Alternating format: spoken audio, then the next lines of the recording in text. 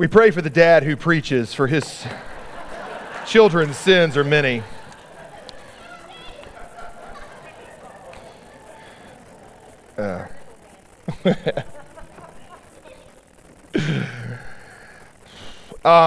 Scripture lesson this morning comes from the book of Genesis. We're going to read from Genesis chapter 33. Last week we took a break to introduce ourselves to our stellar theme from VBS. We've been working our way through the patriarchs of Genesis, particularly the story of Jacob and Esau. Today, their story comes to its end with Genesis chapter 33. I'm going to read verses 1 through 15. Your bulletin says 12. I'm going to go on to 15 this morning. Let's listen for God's word to us this morning.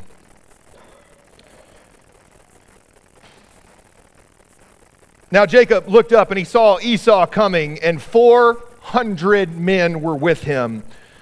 So Jacob divided the children among Leah and Rachel and two maids. He put the maids with their children in front, and then Leah with her children, and then Rachel and Joseph last of all. He himself went ahead of all of them, bowing himself to the ground 7 times until he came near to his brother. But Esau ran to meet Jacob and embraced him and fell on his neck and kissed him, and they wept. When Esau looked up and saw the women and children, he said, "Who are these with you, Jacob?"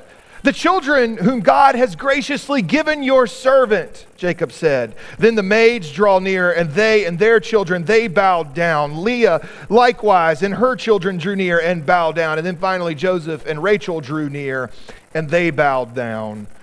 And Esau said, "What do you mean by all this company that I have met, Jacob?" And Jacob answered, "I mean to find favor with you, my Lord." But Esau said, I have enough, my brother. Keep what you have for yourself." But Jacob said, "No, please, if I find favor with you, then accept my gift from my hand, for truly to see your face is like seeing the face of God, since you have received me with such favor. Please accept my gift that I brought to you, because God has dealt graciously with me, because I have everything that I have ever wanted." So he urged him, and he took it. And then Esau said, "Let us journey on our way, and I will go alongside you, Jacob." But Jacob said to him, My Lord knows that the children, they are frail, and that the flocks and the herds which are nursing are a care to me. And if they are overdriven for one day, I fear that all my flocks will die. Let my Lord pass ahead of me, his servant, and I will lead on slowly according to the pace that the cattle and those before me, and according to the pace of the children, until I come to my Lord in the land of Seir." So then Esau said to Jacob, "Let me leave some of my men with you." Jacob said to his brother, "Why is it that my Lord is to be so kind to me?" This is the word of the Lord. Thanks be to God. Let us pray for the one who preaches, for his sins are many. Holy and merciful God, may something of what I say and do here today, or at least something of what is seen and heard of me from this pulpit today, may it not be of me, O God. May it be of you. May it be of your promises, O God. May it be of the things that you have done for us and the things that you would have us do for you in our lives and in this your world. In your name we ask this. Amen. Why are you being so good to me? Jacob asks his brother Esau. Why is Esau so favorable, so forgiving to his deeply estranged brother? That's the question that haunts us today. If you've been following with us over the past 6 or so sermons, you know that the bad blood between these brothers runs Taylor Swift deep. Jacob stood at the edge of the river Jabbok alongside his wife and his children. He looks across this valley at his estranged brother and his camp, and there are about 1,000 different ways that what's about to happen could go. And Jacob is a pragmatist. He's a realist. And I can imagine him doing like I would do and running through every contingency in his head, every possible outcome, running all the calculations, trying to decide how is it that we can best proceed. And if you run all the calculations in your head, I think what you will find is that just about every possible outcome from this impending meeting between two long-lost rival brothers falls into one of two categories. There's the worst case scenario, and then there's the best case scenario. So whenever I'm trying to run these calculations in my head, I always start with the worst case scenario. So, worst case scenario is Esau is still deeply bitter about what Jacob did to him, and that Esau has been waiting for the moment to settle the score. Revenge is a dish that is best served cold, and this revenge has been sitting in the fridge for 20-something years. Esau has every right to hate his brother. Esau has every right to want his brother to suffer and die. As children, all Jacob ever did was act jealous of Esau, undermine him, plot to take what was rightfully Esau's and steal it from him. And the way that Jacob went about it, to lie to their dear father Isaac, the way that Jacob did, to trick an old man on his deathbed nonetheless. Jacob does not deserve to be called a brother. He has not acted as if he were a family, even as if he were friendly. Jacob has positioned himself as Esau's enemy and stood in that place for decades now. And Jacob knows it. Jacob was the one who did Esau wrong, and Jacob knows it. Esau not only has all the justification in the world to come after Jacob, he also has the means to do it. He's got 400 men at his back. And all Jacob has is his family and his flocks.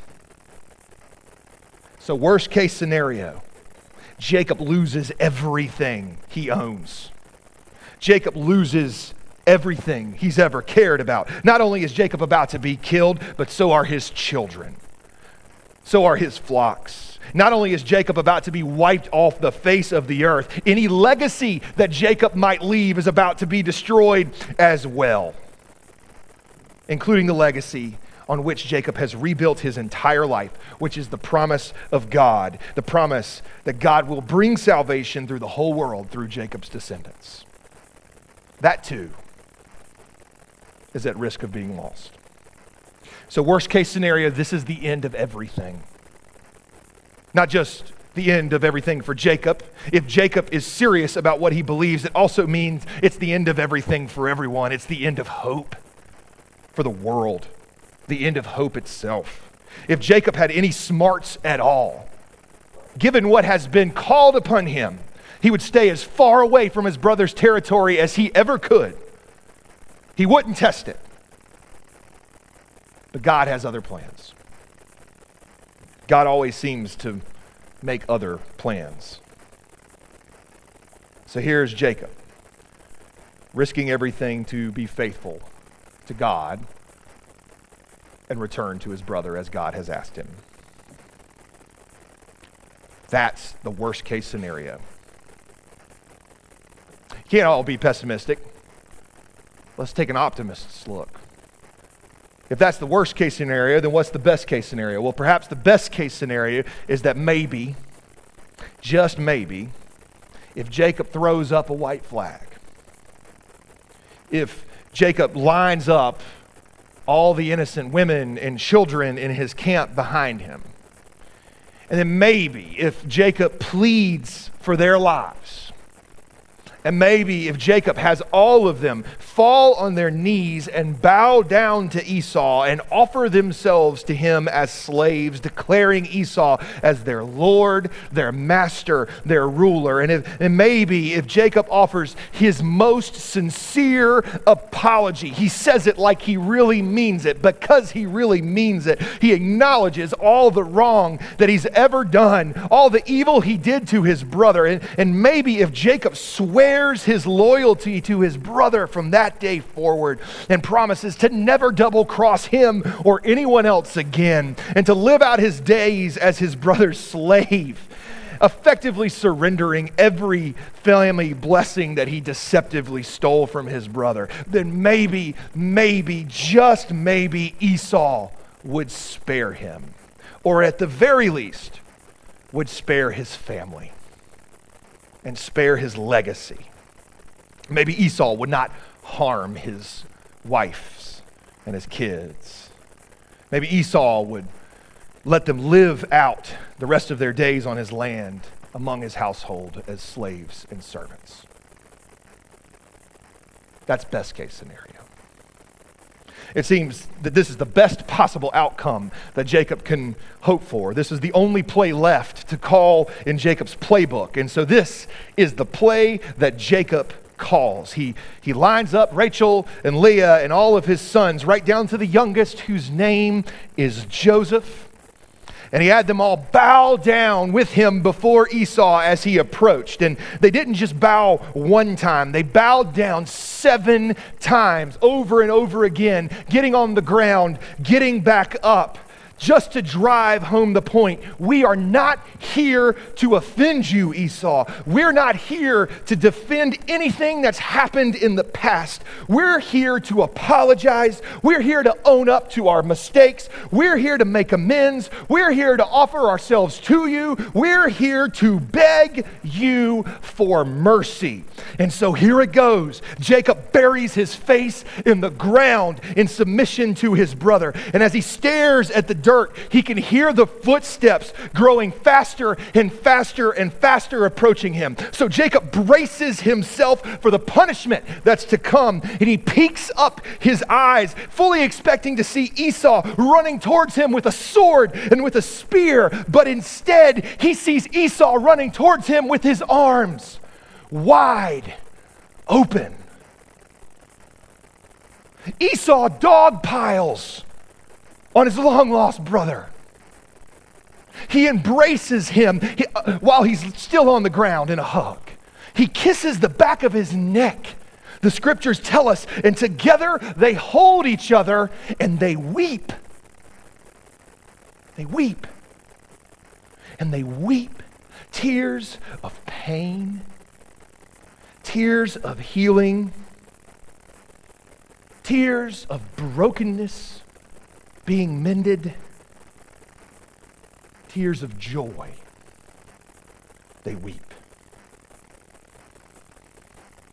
And after an eternity of weeping in each other's arms, Esau finally wipes his face and looks up, and he sees all of Jacob's family also prostrated on the ground. My God, Esau said, who are all these people?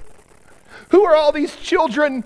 Why are they bowing down in front of me? What is this all about? We give ourselves to you for your favor, my Lord. Jacob says to his brother, no, Esau says, stop it. Get off the ground. Get on your feet. You are home. Come on, let's go home together. Let's journey on our way together. I will travel alongside you. Actually, I know you must be tired. I know that the cattle must be thirsty and the kids must be hungry. Get them some food. Get them some water. I'll leave some of my soldiers to protect you, to keep an eye on you as you make the rest of your journey home. Jacob cannot believe this. Tell me what I owe you, he says to his brother. You owe me nothing, Esau says. You owe me nothing. And this, of course, is not true. Jacob owes Esau everything, but Esau will not accept it. It is something greater than mercy that Esau finds in his brother. He finds favor in his brother. And the favor he finds is not deserved. It's not earned. It's not merited. It's not given because of the way Jacob has thrown himself at his brother. It's given freely. It's given before Jacob could even throw himself down. It's grace that Esau gives. It's forgiveness. This is not a scenario that Jacob has planned for. And why would he have planned for it? This is not a scenario that anyone could have ever possibly imagined. It's not worst case scenario. It's not best case scenario. It's never case scenario. This is not how things are supposed to go in the real world. In the real world, enemies get punished. In the real world, what goes around comes around. In the real world, if you do someone wrong, you better watch your back. But here the enemy gets forgiven,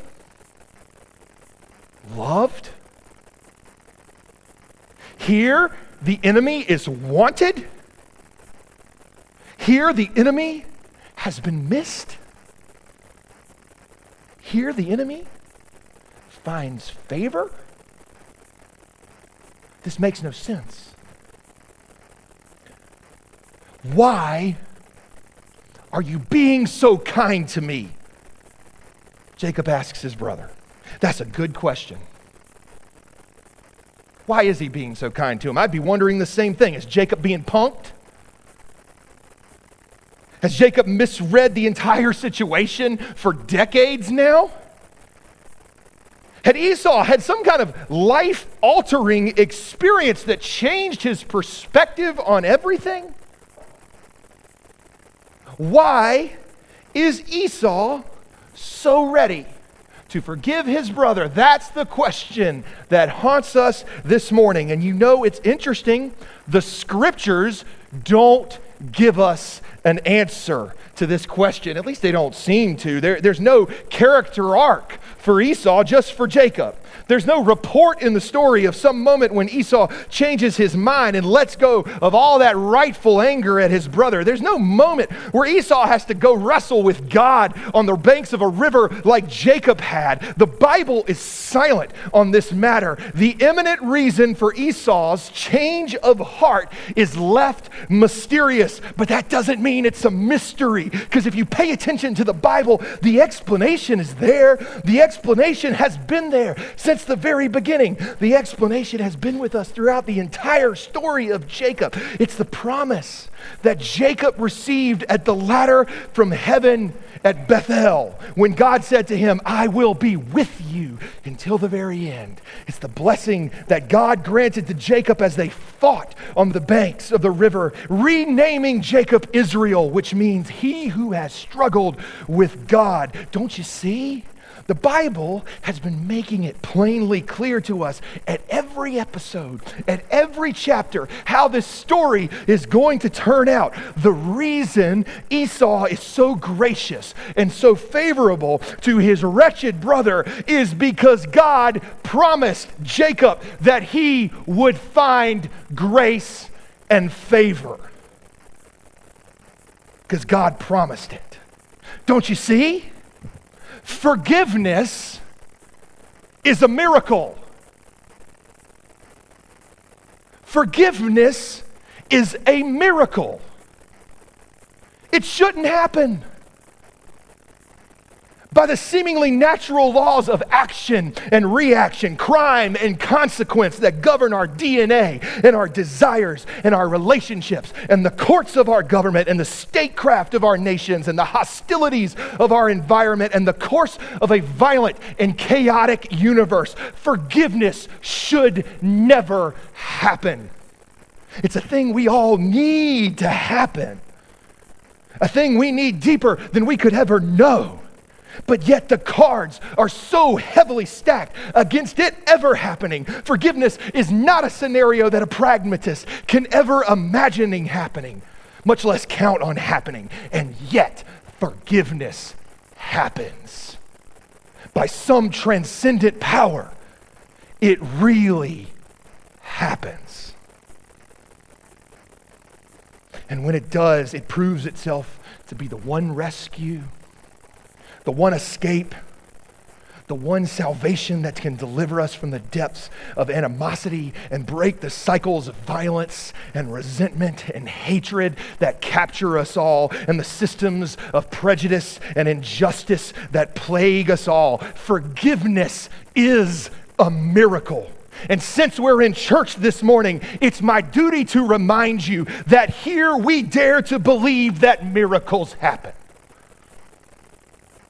What we do here is we try to imagine a world, a life where miracles can happen. We dogpile on the hope that miracles, like forgiveness, happen. Because God has other plans. God always seems to have other plans. God has better plans. So Jacob found more than mercy. What Jacob received was a gift of undeserved, unearned favor from his brother. And he received this not because of the way he threw himself at his brother's mercy, but because God had promised that he would receive it from the very foundations of the world. And it was only because he trusted in God's promise that he would receive mercy that he was able to throw himself at his brother's mercy in the first place. And this promise of God's undeserved, unearned, unmerited favor is not just for Jacob. It's also for his children, and for his children's children, and for his children's children's children, which includes you and me. It's our promise too.